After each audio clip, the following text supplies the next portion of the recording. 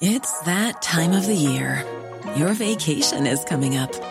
You can already hear the beach waves, feel the warm breeze, relax, and think about work. You really, really want it all to work out while you're away. Monday.com gives you and the team that peace of mind. When all work is on one platform and everyone's in sync, things just flow. Wherever you are, tap the banner to go to Monday.com.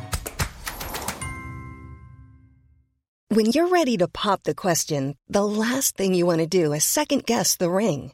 At BlueNile.com, you can design a one-of-a-kind ring with the ease and convenience of shopping online. Choose your diamond and setting. When you find the one, you'll get it delivered right to your door. Go to BlueNile.com and use promo code LISTEN to get $50 off your purchase of $500 or more. That's code LISTEN at BlueNile.com for $50 off your purchase. BlueNile.com, code LISTEN. The biggest breaking news stories and outspoken opinion. The Breakfast Briefing with Julia Hartley-Brewer on Talk Radio. Good morning to you. Thank you very much indeed for your company.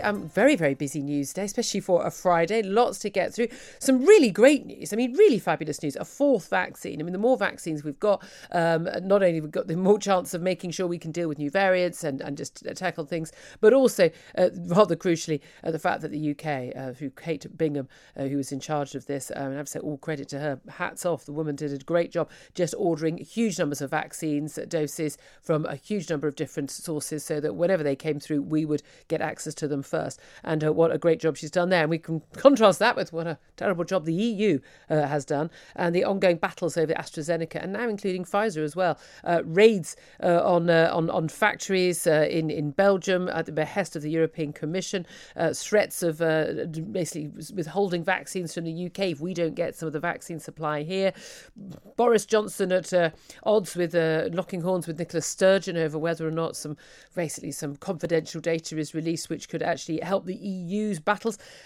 It's all an extraordinary row, but it all comes down to we did in this country do a darn sight better job than the EU in making sure that our people got vaccinated first. That's kind of the big all and end of it. So we are going to be talking to Professor Carl Heneghan a little bit later as well after this, frankly, I mean, toxic debate, absolutely toxic, about anyone who speaks up and criticises any aspect of government policy or questions any of the data. Even a professor of evidence-based medicine at Oxford University, by the way, will get extraordinary amounts of abuse and name-calling. So we're going to talk to him about all of that. Joining me for all the chat this morning, someone I know would never do name-calling and certainly would not expect him to have any name called at him, is Benjamin Butterworth, who's late editor at the iPaper. If you do, you come and tell me and I'll sort them out. Good morning to you, Benjamin. That's a deal. Good morning, Julia. Good morning. Lovely to speak to you. Let's talk about the good news first. New vaccine, fourth to be made on Teesside. 60 million doses were ordered in advance of Novavax. Looks very promising. 89% efficacy. I'll take that. Yeah, it sounds fantastic. And, you know, given this row with the EU and the threats that they're putting in place, to have another vaccine that's come from Britain, I think it'll be made in Teesside, is great news. And I think it shows now that we have far in excess of the number of doses that we need.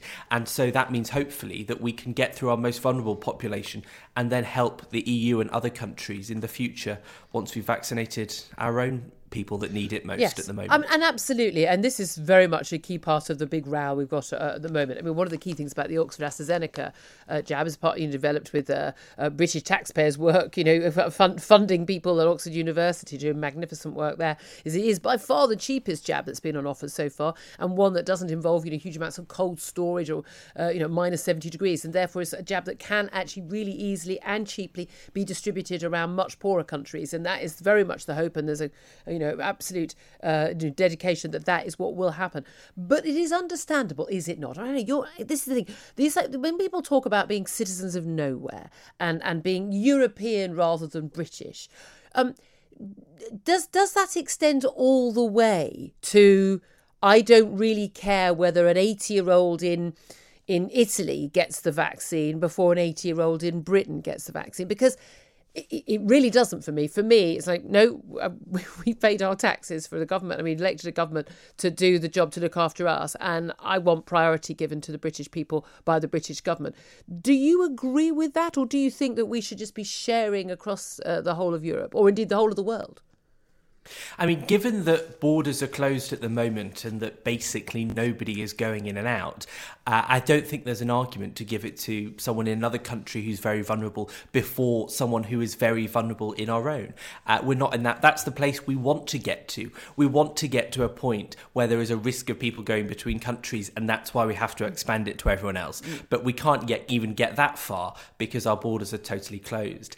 And I think, at the moment, it's not a question about giving it to different countries, because the question about the EU and them wanting some of our vaccines is fairly straightforward in essence. They did the deal later. They didn't have the agreement with the providers that we have got, and that's why we're getting it first. And it's not an honest argument from the EU Commission to try and take some of our doses on those claims. It's simply not fair. And I don't think it has anything to do, well, it has a lot to do with Brexit, but whether you're a Brexiteer or not has nothing to do with this situation. Yeah. The EU is just trying to make up for its mistakes. Except the decision lots of people on the Remain side argued that it was wrong to leave the EU full stop. It was definitely wrong to sort of leave the European Medicines Agency. And when the European Medicines Agency packed up its boxes and its staff and moved to the EU base, because of course London was never going to be the base of an EU agency, there were claims that this would cost lives. This was a terrible decision.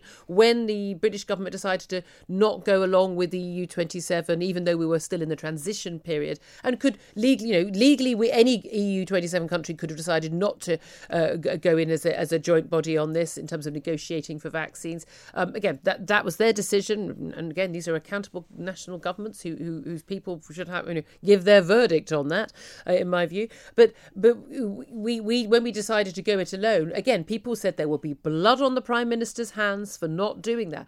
As it is, the decision to go it alone will undoubtedly, nothing even up for discussion will have saved thousands of lives. That is quite an extraordinary thing. And I don't see much praise from that side for the Prime Minister on that. Look, I agree with you. We were totally right. And, what's got lost in this is that one of the reasons the EU was much slower was because it was trying to negotiate down the price. Yeah. So people in EU countries, with the exception of the AstraZeneca vaccine, which is being rolled out at cost everywhere, many of their vaccines will cost them less than it will cost us. That's what they achieve. That's a benefit. So, some people might value that. But the truth is, given the cost of lockdown to the economy and to people's well-being, I think the cost of, a couple of euros or a couple of quid difference in all the vaccines you're buying really was irrelevant. And that's a difference that the decision that Britain made. And I think it was totally the right one. The drop in the ocean did. Well, let's get the point that AstraZeneca's boss has made, that they're selling the vaccine at the same price to everybody. So there we are. But what do you make of the row with Nicola Sturgeon? This is in front of the Telegraph, for instance. Nicola Sturgeon was last night accused of siding with the EU in its battle with the UK over vaccine doses. Scottish First Minister pledged to publish confidential vaccine data, despite warnings that the information could jeopardise the UK's supply.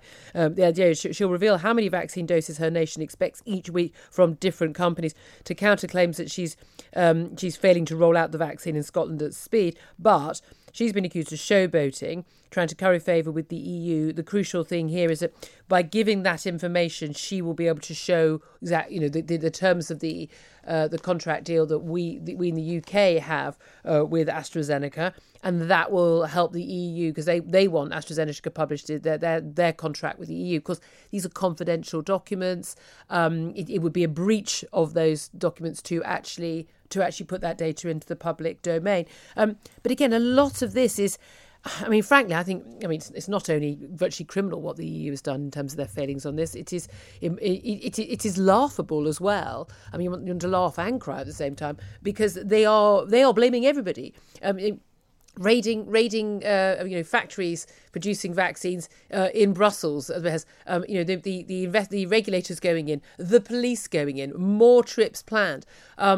Simply this complete breakdown of trust between the people making the vaccines and the European Commission, which is utterly bizarre, given that the companies making the vaccines who develop, they're doing the good work that we need. why would they not want to roll out as many vaccines as possible and sell them to as many companies and countries and organisations as possible? I mean, it doesn't even make sense. This is an awful lot of trying to cover their own backs from the EU, isn't it? But do you think Nicola Sturgeon is correctly being criticised for trying to help them? Yes, I do.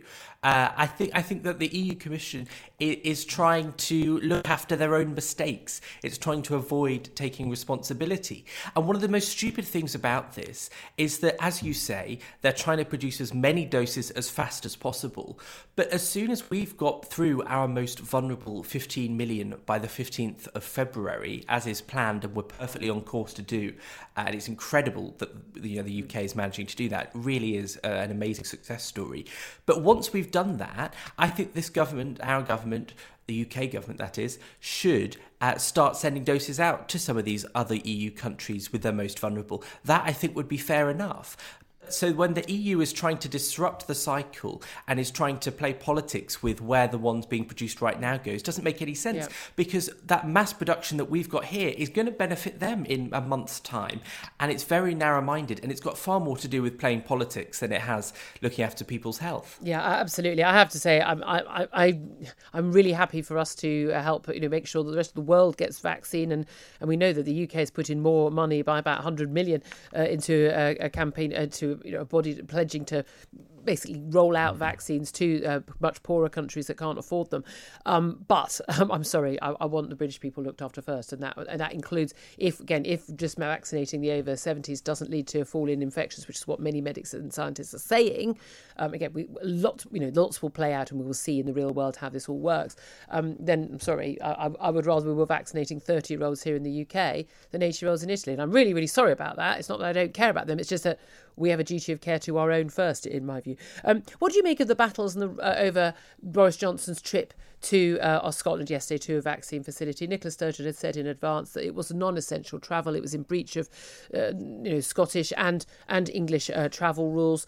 The Prime Minister's allies pointing out, he is the Prime Minister of Scotland, whether the First Minister likes it or not, and he's entitled to visit, and they'd be complaining. In fact, I think they have complained that you don't visit, you don't pay any attention to Scotland, but then they complain when he does visit. Do you think she was right to make those criticisms?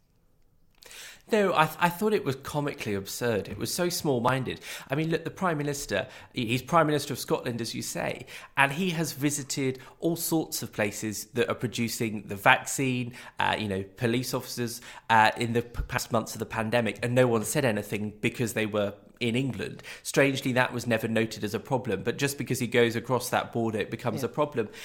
But here's the stupid thing for me, is that when she made that criticism, which I just thought was a nonsense, then Jacob Rees-Mogg got up in Parliament and called her a name, Moni something, I forget the exact name. And it just seemed so counterproductive that this ridiculously posh Exetonian in Westminster mocking Nicola Sturgeon is just going to backfire and turn the Scottish people against Westminster. And what frustrated me about the episode is that I just thought it was the worst of both of them, where they were both looking bad. But the fact is that Scottish independence is the big threat here, and Westminster and Boris Johnson and the Tories really need to get their act together and stop playing into their hands. The Breakfast Briefing with Julia Hartley-Brewer on Talk Radio. If you liked what you heard, please subscribe and give me a good review. And don't forget to catch me on the Talk Radio Breakfast Show every weekday from 6:30 until 10. Normally, being a little extra can be a bit much. But when it comes to healthcare, it pays to be extra. And United Healthcare makes it easy with Health Protector Guard fixed indemnity insurance plans. Underwritten by Golden Rule Insurance Company, they supplement your primary plan, helping you manage out-of-pocket costs without the usual requirements and restrictions like deductibles and enrollment periods. So when it comes to covering your medical bills, you can feel good about being a little extra. Visit UH1.com to find the Health Protector Guard plan for you. Hey, it's Paige DeSorbo from Giggly Squad. High quality fashion without the price tag. Say hello to Quince. I'm snagging high-end essentials like cozy cashmere sweaters, sleek leather jackets, fine jewelry, and so much more. With Quince being 50 to 80% less than similar brands. And they partner with factories that prioritize safe, ethical, and responsible manufacturing. I love that. Luxury quality within reach. Go to quince.com/style to get free shipping and 365-day returns on your next order. Quince.com/style.